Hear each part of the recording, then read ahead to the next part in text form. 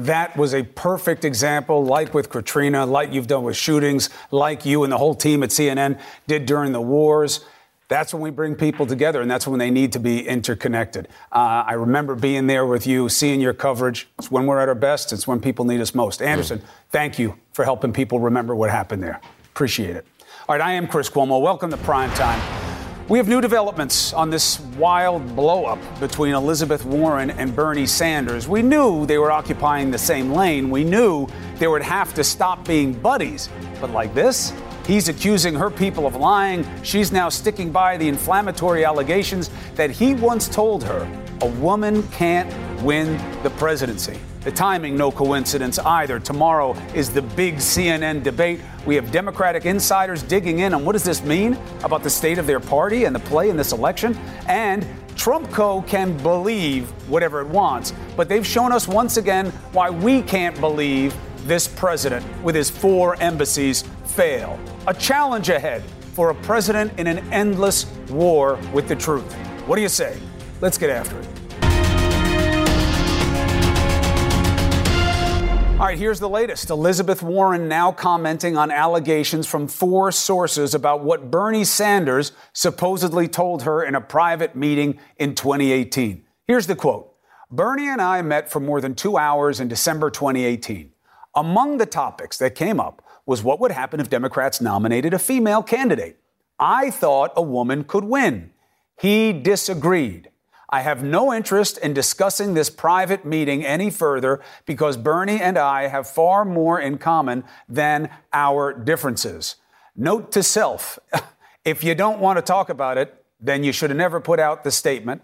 If Bernie Sanders doesn't want to talk about it, he should have never denied it. Now you've got competing allegations. Somebody's not telling the truth. All right, here's Bernie Sanders' side of it. Quote, it is ludicrous to believe that at the same meeting where Elizabeth Warren told me she was going to run for president, I would tell her that a woman couldn't win. Staff who weren't in the room are lying about what happened.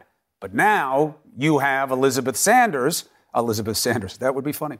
You have Elizabeth Warren saying it's what happened. So this is the state of play. This has been simmering. Again, like I said at the top, they're in the same lane. They couldn't be buddies forever. But is this the way that they want to draw, comparisons to each other? Once again, the field is going to get smaller, and it did today. Senator Cory Booker of New Jersey out of the race. What does that mean? Let's bring in our prime time primary politicos, Anna Kasparian and Howard Dean. Good to have you both. Thanks. Thank you. Good to have you both. Howard, answer the question for me. Look, we knew they were in the same lane. They have to stop being friends. But this kind of fight the day before a debate, who wins? No, nobody wins a fight like this. But this is the kind of stuff that happens all the time. I know everybody wrings their hands and, oh, my Lord, and all this. This is just standard. We got 21 days to go before the primary, the first caucus in the country. And there's 6 people in the race. So people are going to get bumped around, and this is part of that deal. Anna, in a party that is so into identity politics, putting out something that's better, diversity, there's such big arguments within the party right now. This is not a garden variety shot. You said a woman can't win. That's a heavy blow. This entire situation is so incredibly disappointing and also incredibly stupid because in shutting down the conversation and saying that she refuses to talk about it any further, there are questions that need to be asked. What was the context of the discussion? Was he talking about it in the context of where the country is right now? And also, I would love to see anyone in the media hold Joe Biden accountable for literally saying the exact same thing publicly. No criticism, no backlash, none. And we also need to mention that Bernie Sanders encouraged Elizabeth Warren to run back in 2016. And there are multiple videos of Bernie Sanders dating back to the 1980s where he publicly spoke about how he believes a woman can win. And so all of this contextual information is incredibly important to the conversation, and unfortunately it's being left out to paint a particular candidate as some sort of sexist when the facts just don't bear that out. Well, we don't know what the facts are because Elizabeth Warren says... We do, though. But he said it. We have evidence of... No, how do we she know says, he said it? No, I don't know. I don't know anything. I'm saying Elizabeth Warren says he said it. So now we've got something here, right? If you and I have a conversation and I say, no, Anna said it. And Anna said, I would never say anything like that. I said, well, she said it to me. Now we have a problem, Anna. You're saying it's out of character. It's out of keeping. This isn't who he is. Fine. But Howard, to your point, but now this is who he is. And this is who Elizabeth Warren is defining him as the night before a debate. Well, they're defining each other. And I don't think it helps to call each other liars or whatever. Nobody has used that word yet. But clearly, there's one version of this is less accurate than another. Now, obviously, I have no idea which is the accurate version. This is not a good argument to be in. My actual prediction is they clean it up before tomorrow night. The news media will do it, because they'll back off. They'll say nice things about each other. Look, I got in trouble this way in Iowa 16 years ago, getting into fights with Dick Gephardt and John Kerry. And when in a multiple candidate field, when two people are fighting, they both go down, no matter who thinks who's right. And somebody else is going to benefit from that. So my guess is both of these are pros. They've been out there for a long time. They like each other, I think, personally. My guess is they make this go away before the debate starts tomorrow night, despite the best efforts. It would be tough, because you're going to get 15 million questions between now and then. Right, that's right. To the bigger picture here. You have at the top of the ticket, you have Bernie Sanders. You have Senator Warren. You have former Vice President Biden. You have Buttigieg. And really, you have Klobuchar is hanging around. They all represent very different things. Is this proof of a party that does not know one or both of two things? One, who do we really want? Two, who can really beat this president? Well, I think it's important to look at how the polls have changed depending on how the candidates have positioned themselves on the policies. So if you can note, Elizabeth Warren was doing fabulously well in the polling when she was, positioning herself as a strong progressive, as a fighter for Medicare for all, as someone who wanted to... She made a run, and she took some of Bernie's support during that time. But now there's been attrition. She's lost them back, and Bernie got some, and Buttigieg got some. So let me just finish my point. I think the reason why she noticed a dip in the polls, and if you just go back to the timing of all of this, it was after she put out her transition plan for Medicare for all. That transition plan made it abundantly clear that she was not actually going to push for Medicare for all. She was really going to push for a public option. Then you see this dip in the poll, right? Now, my problem with Elizabeth Warren is that rather than acknowledging the flaw in her tactic there and changing course, she has decided to bring up a conversation that she had with Bernie Sanders in December of 2018 when he notices a significant rise in the polls. Like, the American people aren't stupid. They notice what's going on. They notice that she's bringing this up at a time when her campaign is really struggling. Now, listen, I think it's a bad move on her point. I don't want to give them... I think she should focus on policy. I hear you. I disagree with you about that, because if you see what the president did today, not that policy doesn't matter, but you guys are too granular on it. You've got too many purity tests, and you've got a president who tweeted today, ooh, fight, fight, fight. Look what they're doing. You have a president that you're running against who said, I'll give you my health care plan after the election, and you guys are arguing on a granular level. I don't know. Now, I know you have sympathies for Bernie, and that's okay. But my point remains this. At the top of the ticket, Howard, you have a man who is a self-described socialist. Don't yell at me, Anna. I'm saying that's what he calls himself. All right? And you're in a capitalist country that loves the idea of free enterprise, does not like the idea of being called socialist. He keeps moving in and out of a lead with, Elizabeth Warren, who was trying to take that lane, and as Anna rightly says, kind of went back and forth, and Joe Biden, who says they're both crazy to want to propose these kinds of things. How are all these people swapping the lead within margins of error? What does that say about where your party is? Well, the highest ranking person is at 20%. I think a fifth of our party would like to see substantial change in what's going on in America. In fact, I think it's a lot higher than a fifth. So, look, this is a big tent party. All these points of view are going to be represented. The thing that I really care deeply about is whoever we nominate, whether it's Buttigieg or Klobuchar or Bernie or Biden or Elizabeth Warren, that we all get behind them. Because any one of these candidates is a hell of a lot better than the psychopath that we've got in the presidency right now. Look, it's easy to call names. That's part of politics. He is going to be difficult to beat. Anna, you know it. Howard, you know it. Yep, the polls show it in the states you have to win. the Democrats are going to have to be every bit on their game and together. And I haven't seen those two things in this last cycle. We'll see about this time. Anna, thank you for making the arguments. Appreciate it. Howard Dean, as always, a plus. Thank you. Thank you. All right. So, Bernie Sanders, where are they on this? We were supposed to have Danny DeVito on tonight. There was some kind of confusion. We'll try to find our way through with the timing of this new statement from Elizabeth Warren. Now we have a senior advisor to the campaign here for Senator Sanders. What is going on? What does this mean? What is the state of play between Warren and Sanders? We appreciate the campaign for stepping in. Thank you. All right. Look, both campaigns tried to play it off like it was nothing. Now it's something. Senator Elizabeth Warren, it's now her word against Senator Bernie Sanders, because Bernie Sanders has said, look, I don't know who's saying what, but they weren't in this meeting, and I would never say a woman couldn't win for president. Elizabeth was telling me she was going to run. Why would I say that? Now Elizabeth Warren says, you said it. Let's get some insight from Jeff Weaver, senior advisor to the Sanders campaign. Thank you very much for joining me on short notice. I know you're standing outside. I'll try to warm you up with some questions. All right, Chris, I was happy to be here. Thanks for having me. Danny DeVito was supposed to be on tonight. Word came out that Senator Warren said, yeah, Bernie said it, but I'd like to move on. Can't move on now. You're calling him a liar. And then DeVito's gone. How upset is the campaign that this story's getting away from him? Look, this is a story that was obviously put out by unnamed folks. He was invited, Bernie was invited to Senator Warren's house. She told him she was running for president. Apparently, I wasn't at the meeting. Only the two of them were at the meeting. Mm-hmm. But look, Chris, Bernie Sanders has been a friend of Elizabeth Warren's for a long time. In truth of the fact is, you look at his book from 2015, he deferred for her in 2015 for her to run.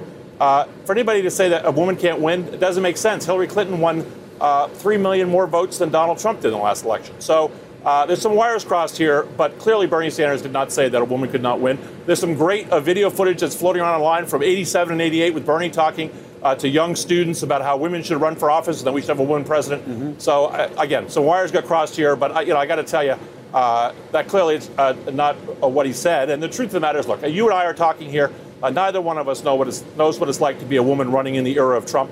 Very difficult. Trump will obviously weaponize gender, race, and everything else that he possibly can. But the truth of the matter is that any of those Democrats on that stage are better than Trump, and any of them can beat them. We can argue about who is more electable, one versus the other, but any of them can beat I get that. I don't know that I agree with it. I think you guys have more than your hands full beating this president, but we'll save that for another day once you guys figure out who you want in your party.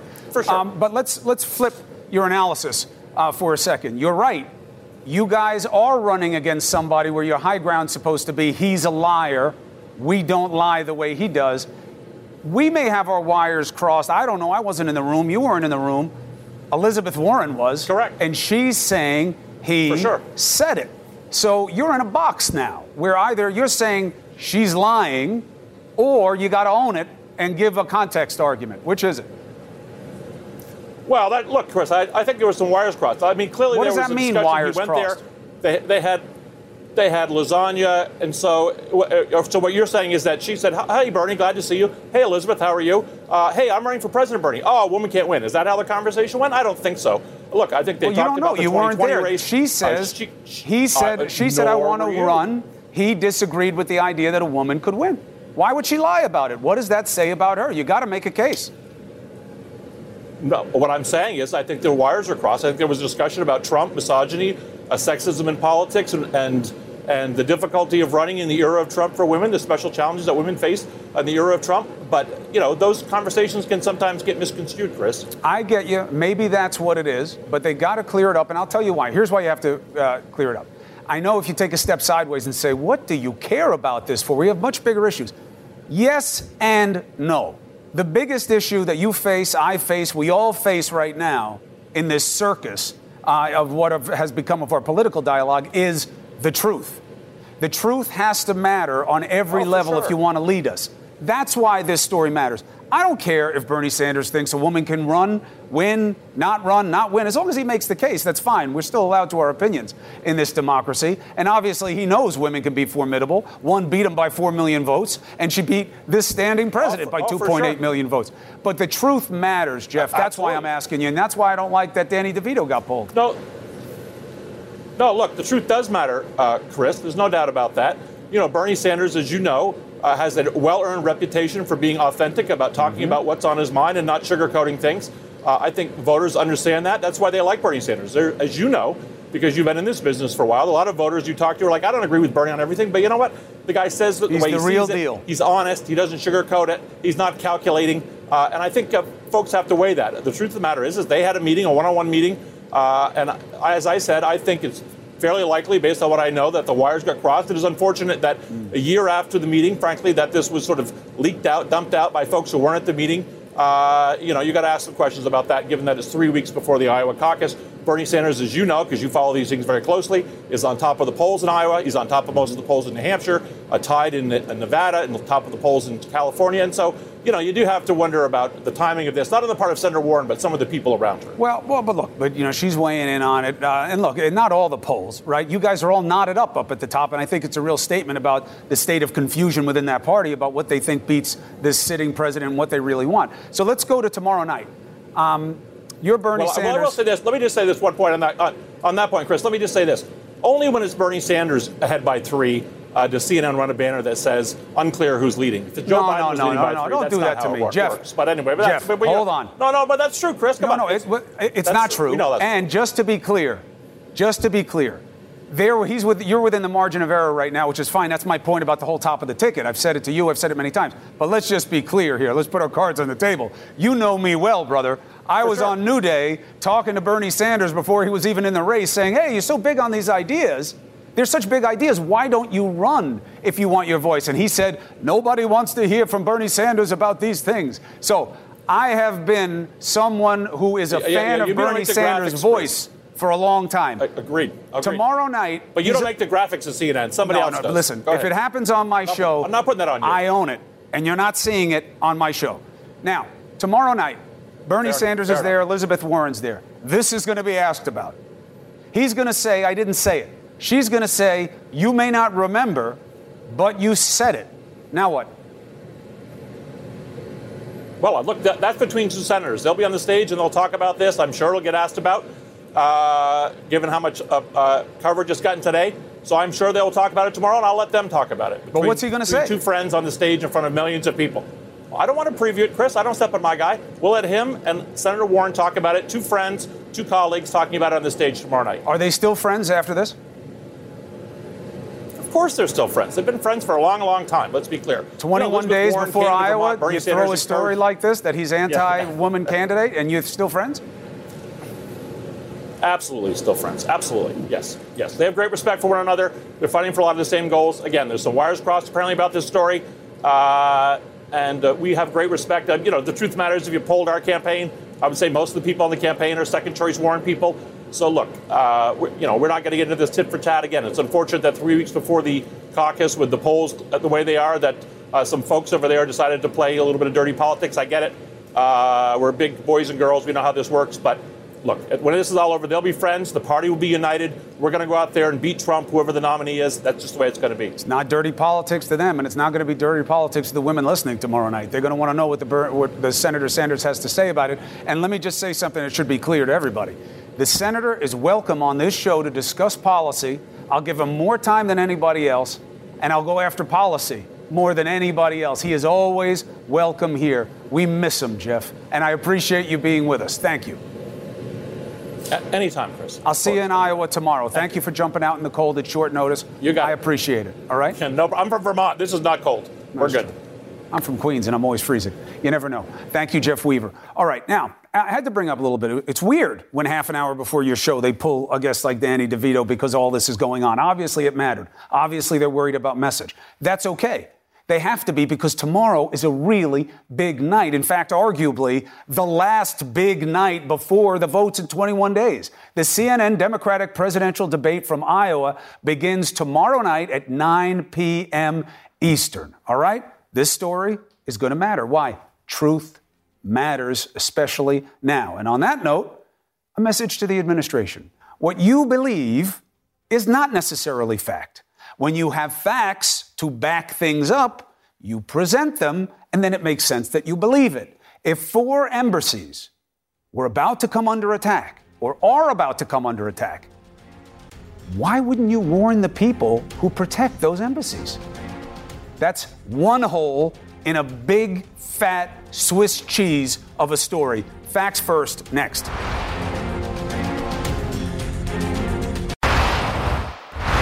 Quick comment. I don't believe we are in a post-fact reality. I don't even think there's any such thing. Shows like this post the facts so you can make informed choices in reality. To wit, here is the latest cover story about why the United States took out an Iranian general. And this comes from the president's two biggest defenders. President Trump and those of us in his national security team are reestablishing deterrence, real deterrence against the Islamic Republic. It reestablished deterrence. It responded to attacks that had been already committed. So it was about deterrence, meaning I'm going to stop you so you don't do something I don't want you to. They're not even saying the word imminent anymore. And if it is about deterrence, and likely was, if you want to believe them this time, fine. There's no problem with being about deterrence, except it requires congressional authorization. That's what matters. Remember the concept, not good guy, bad guy, should you take him out, should you not? You don't want a president, any president, let alone Trump, playing politics with our military without congressional buy-in, like the founders demanded. Now, we have new reporting. They never even told the people in charge of protecting our embassies in Iraq of any specific threat. And yet the president told you this. I can reveal that I believe it would have been 4 embassies. He believes. He is not about the facts. And that is our reality. More proof of that. Now the Secretary of State and the Attorney General, remember them, not just defenders of Trump. They're the heads of 2 of the most important parts of vital institutions. And they're doing duck and cover for the Donald. Why yet another shift? Because we can't find anyone who has seen the intel that would justify the most provocative move of this presidency. Who hasn't backed it up? The Secretary of Defense. I didn't see one with regard to 4 embassies. So he didn't see it? Not members of his own party. I don't recall being told, look, there were 4 embassies. Now, let's be clear. Embassies in the Middle East, often targets. It's an ugly world, especially over there. So much so, there are protocols in place for when one's about to be attacked. The State Department would issue an explicit warning to those in danger, and that makes sense. So they could take follow-up steps to limit their movements, enhance security. An emergency action committee would be set up at the post to coordinate with D.C. and security staff. And there'd be at least a plan to evacuate the staff of the potential target.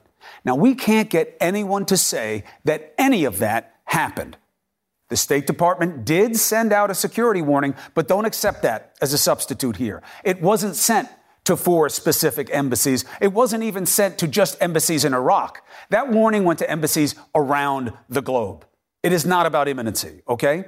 The strike on Soleimani wasn't a sure thing. U.S. forces missed another Iranian commander in Yemen the same night. Was that imminent too? They missed that second target and yet never even mentioned it to you. Why not if this was all so imminent? Just some context on this canard. You know who used to demand we get our people out of danger when there's a specific and imminent threat like there was in Benghazi? Answer. The man who's now running Trump's State Department. Reminder. If you choose to put political expediency and politics ahead of the men and women on the ground, for that, you'll have to answer to yourself. I find it morally reprehensible. Morally reprehensible. It was just last week when we all felt exactly how close we are to war. Missiles in the air. We all waited. The world waited. And you know what? There was a blessing in this. Thank God nobody was hurt. But also, for just those moments, we all remembered that we're in it together. And together, you all deserve an answer to a simple question. Why did you do what you did? Now, the president is hyping up the Iran terror threat. There actually was an act of terror on our soil confirmed by the Attorney General today. It's leading to the expulsion of nearly 2 dozen people. Why is the president so quiet about it? Here's the answer. Guess where those people are from. I'll tell you next.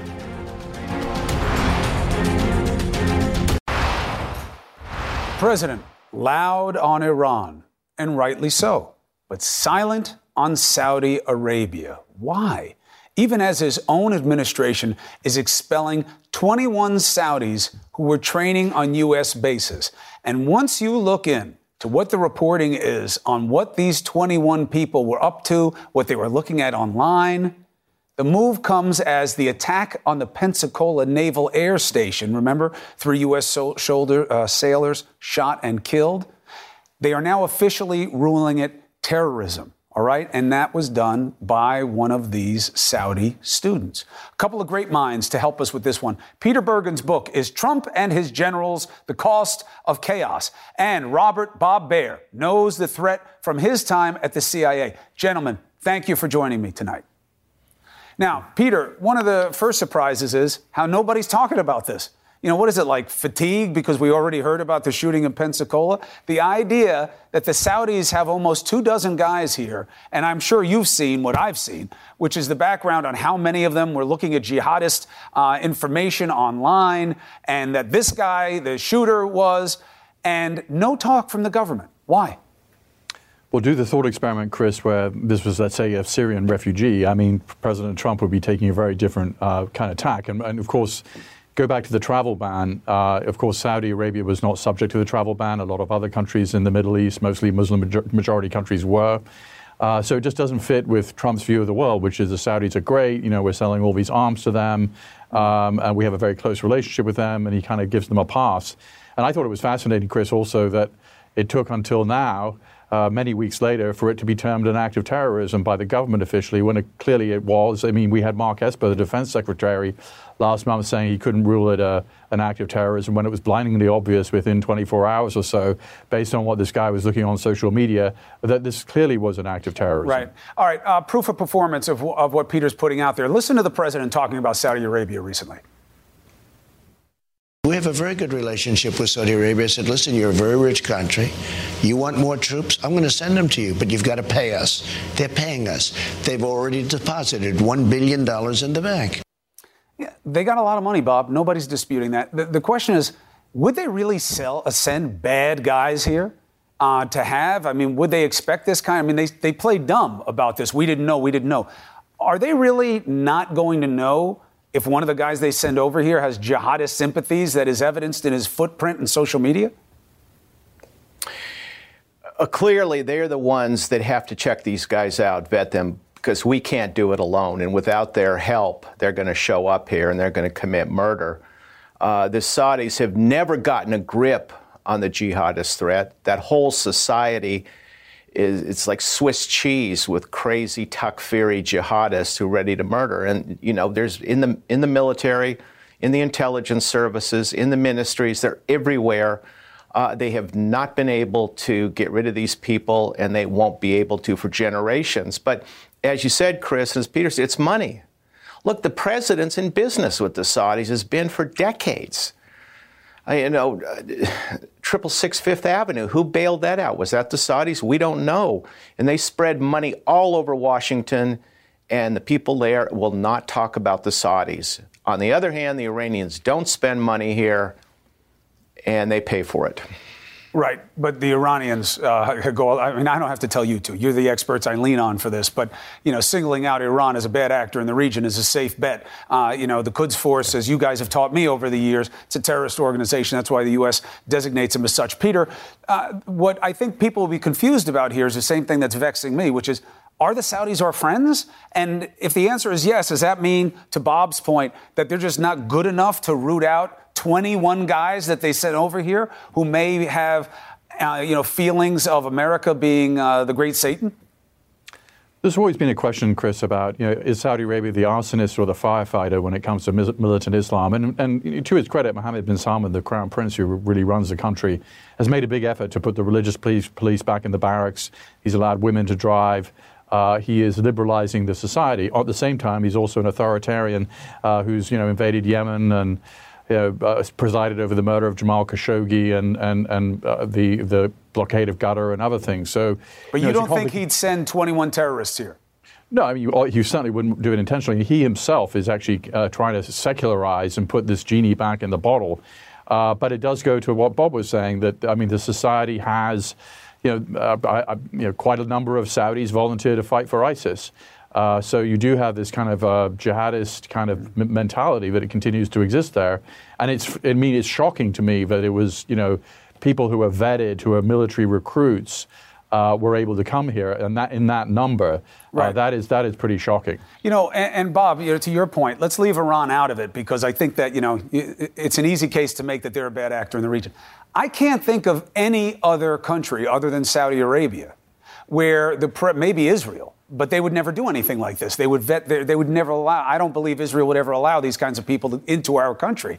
But what other country can you think of where the president would have facts like this? 21 of your guys have to go because they have the wrong kinds of thoughts about the United States of America.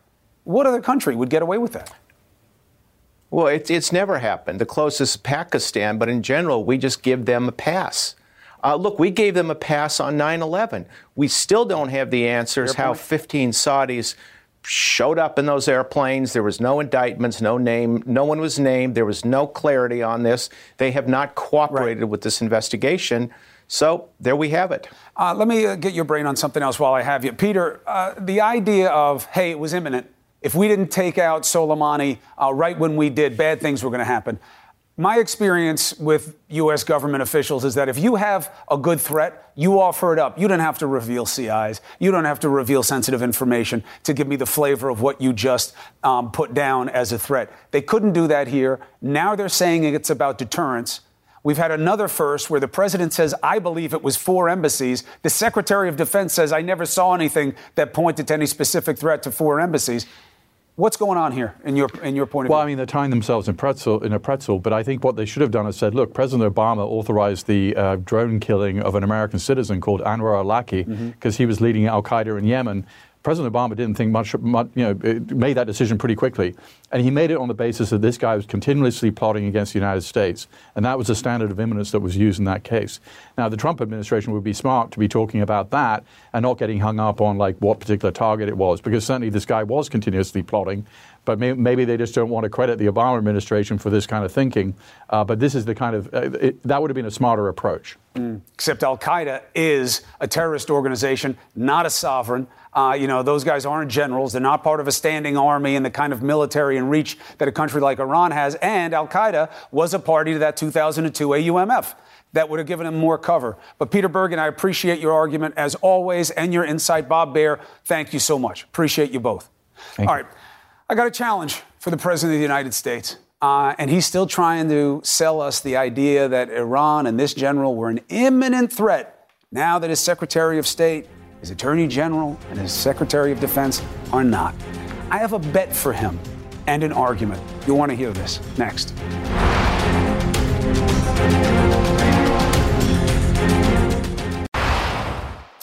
The Trump triple step is in full effect once again. What is it? Lie, deny, defy. Take Iran. It was imminent because Iran is bad and this guy was a terrorist. Okay, but why imminent? Crickets. No proof that it was, period. Then the president denies that fact and says it was about the embassy that they hit in the past and 4 more. Something even his inner circle can't back up. Well, the president didn't say there was a tangible, he didn't cite a specific piece of evidence. What he said is he believed. Are you saying there wasn't one? I didn't see one with regard to 4 embassies. Embarrassing. Then comes where we are now. Defy. Who cares about the rules and Congress and the Constitution? Look at this. Fake news media and the Democrat partners. Who cares if it was imminent or not? Oh, it matters, Mr. President. When Hillary Clinton talked about whether it was a protest or a planned hit that took down Benghazi and why that mattered after the fact, Trump folks went nuts. But now you say, the president says, there were American lives, they were hanging in the balance, and this choice had to be done. No respect for the legal standard for use of force, and that matters. But we hear nothing from his defenders. This toxic triple Lindy that he does matters to him most of all, I argue to you. Why?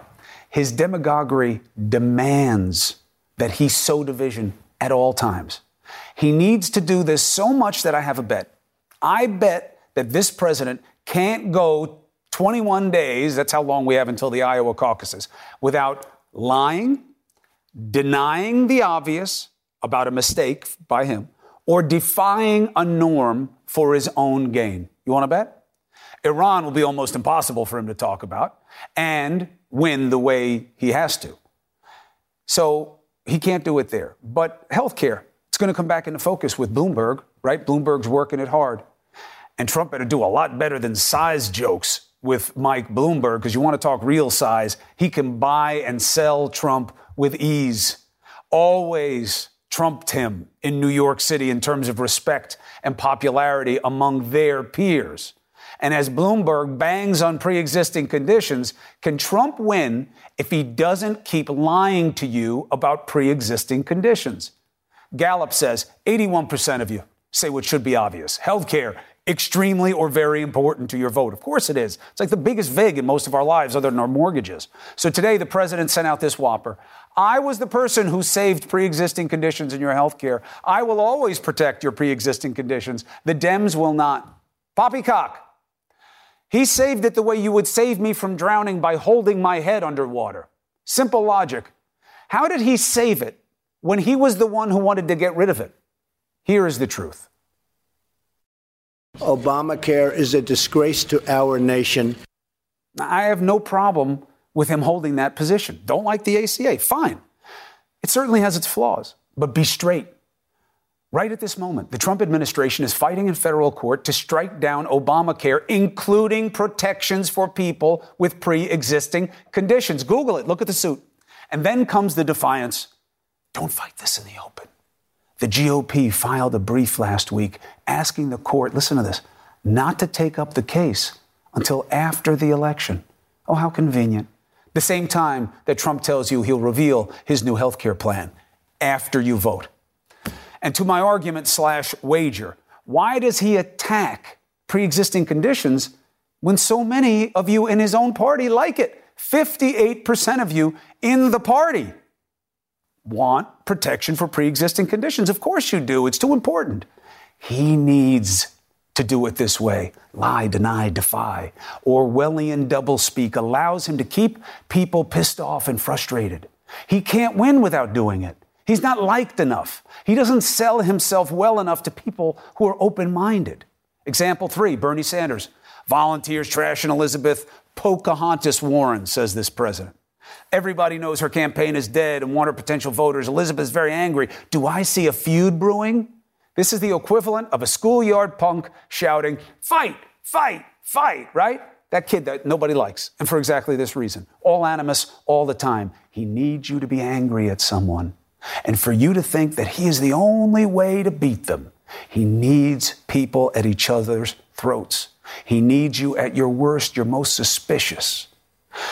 So you're easy to convince and easy to satisfy. And that's why this is a bet this president would never take. And it's a wager that even if I win, and I would, we all lose. And that's the problem. My job is to point it out. That's the argument. More proof of the president's sowing division illustrated perfectly by one of his new, and I argue, disgraceful retweets. Someone show it to you. I will. Bolo next.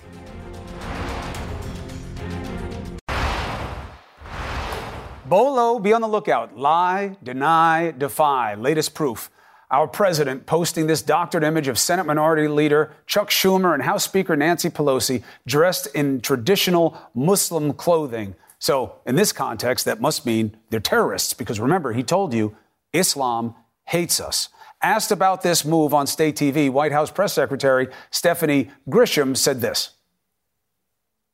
I think the president is making clear that the Democrats have been parroting Iranian talking points and almost taking the side of terrorists and those who were out to kill the Americans. Really? You can't prove that there's imminency. You can't show the proof, but it's on them. Be on the lookout. This president will do whatever he can to play on any kind of prejudice, any weakness, because he can't win without it. This wasn't just anti-Muslim. It was anti-American again. CNN Tonight, D. Lemon, now. Quality sleep is essential, and that's why the Sleep Number Smart Bed is designed for your ever-evolving sleep needs. So you can choose what's right for you whenever you like. Need a bed that's firmer or softer on either side? Helps you sleep at a comfortable temperature. Quiets their snores. Sleep Number does that. Sleep better together. J.D. Power ranks Sleep Number #1 in customer satisfaction with mattresses purchased in-store. And now, save 50% on Sleep Number limited edition smart beds for a limited time. For J.D. Power 2023 award information, visit jdpower.com/awards. Only at Sleep Number stores or sleepnumber.com. Now streaming exclusively on Max, a new CNN flash doc about the album that has Nashville talking, Call Me Country. Beyoncé and Nashville's Renaissance. Watch it at max.com/callmecountry. Max subscription required.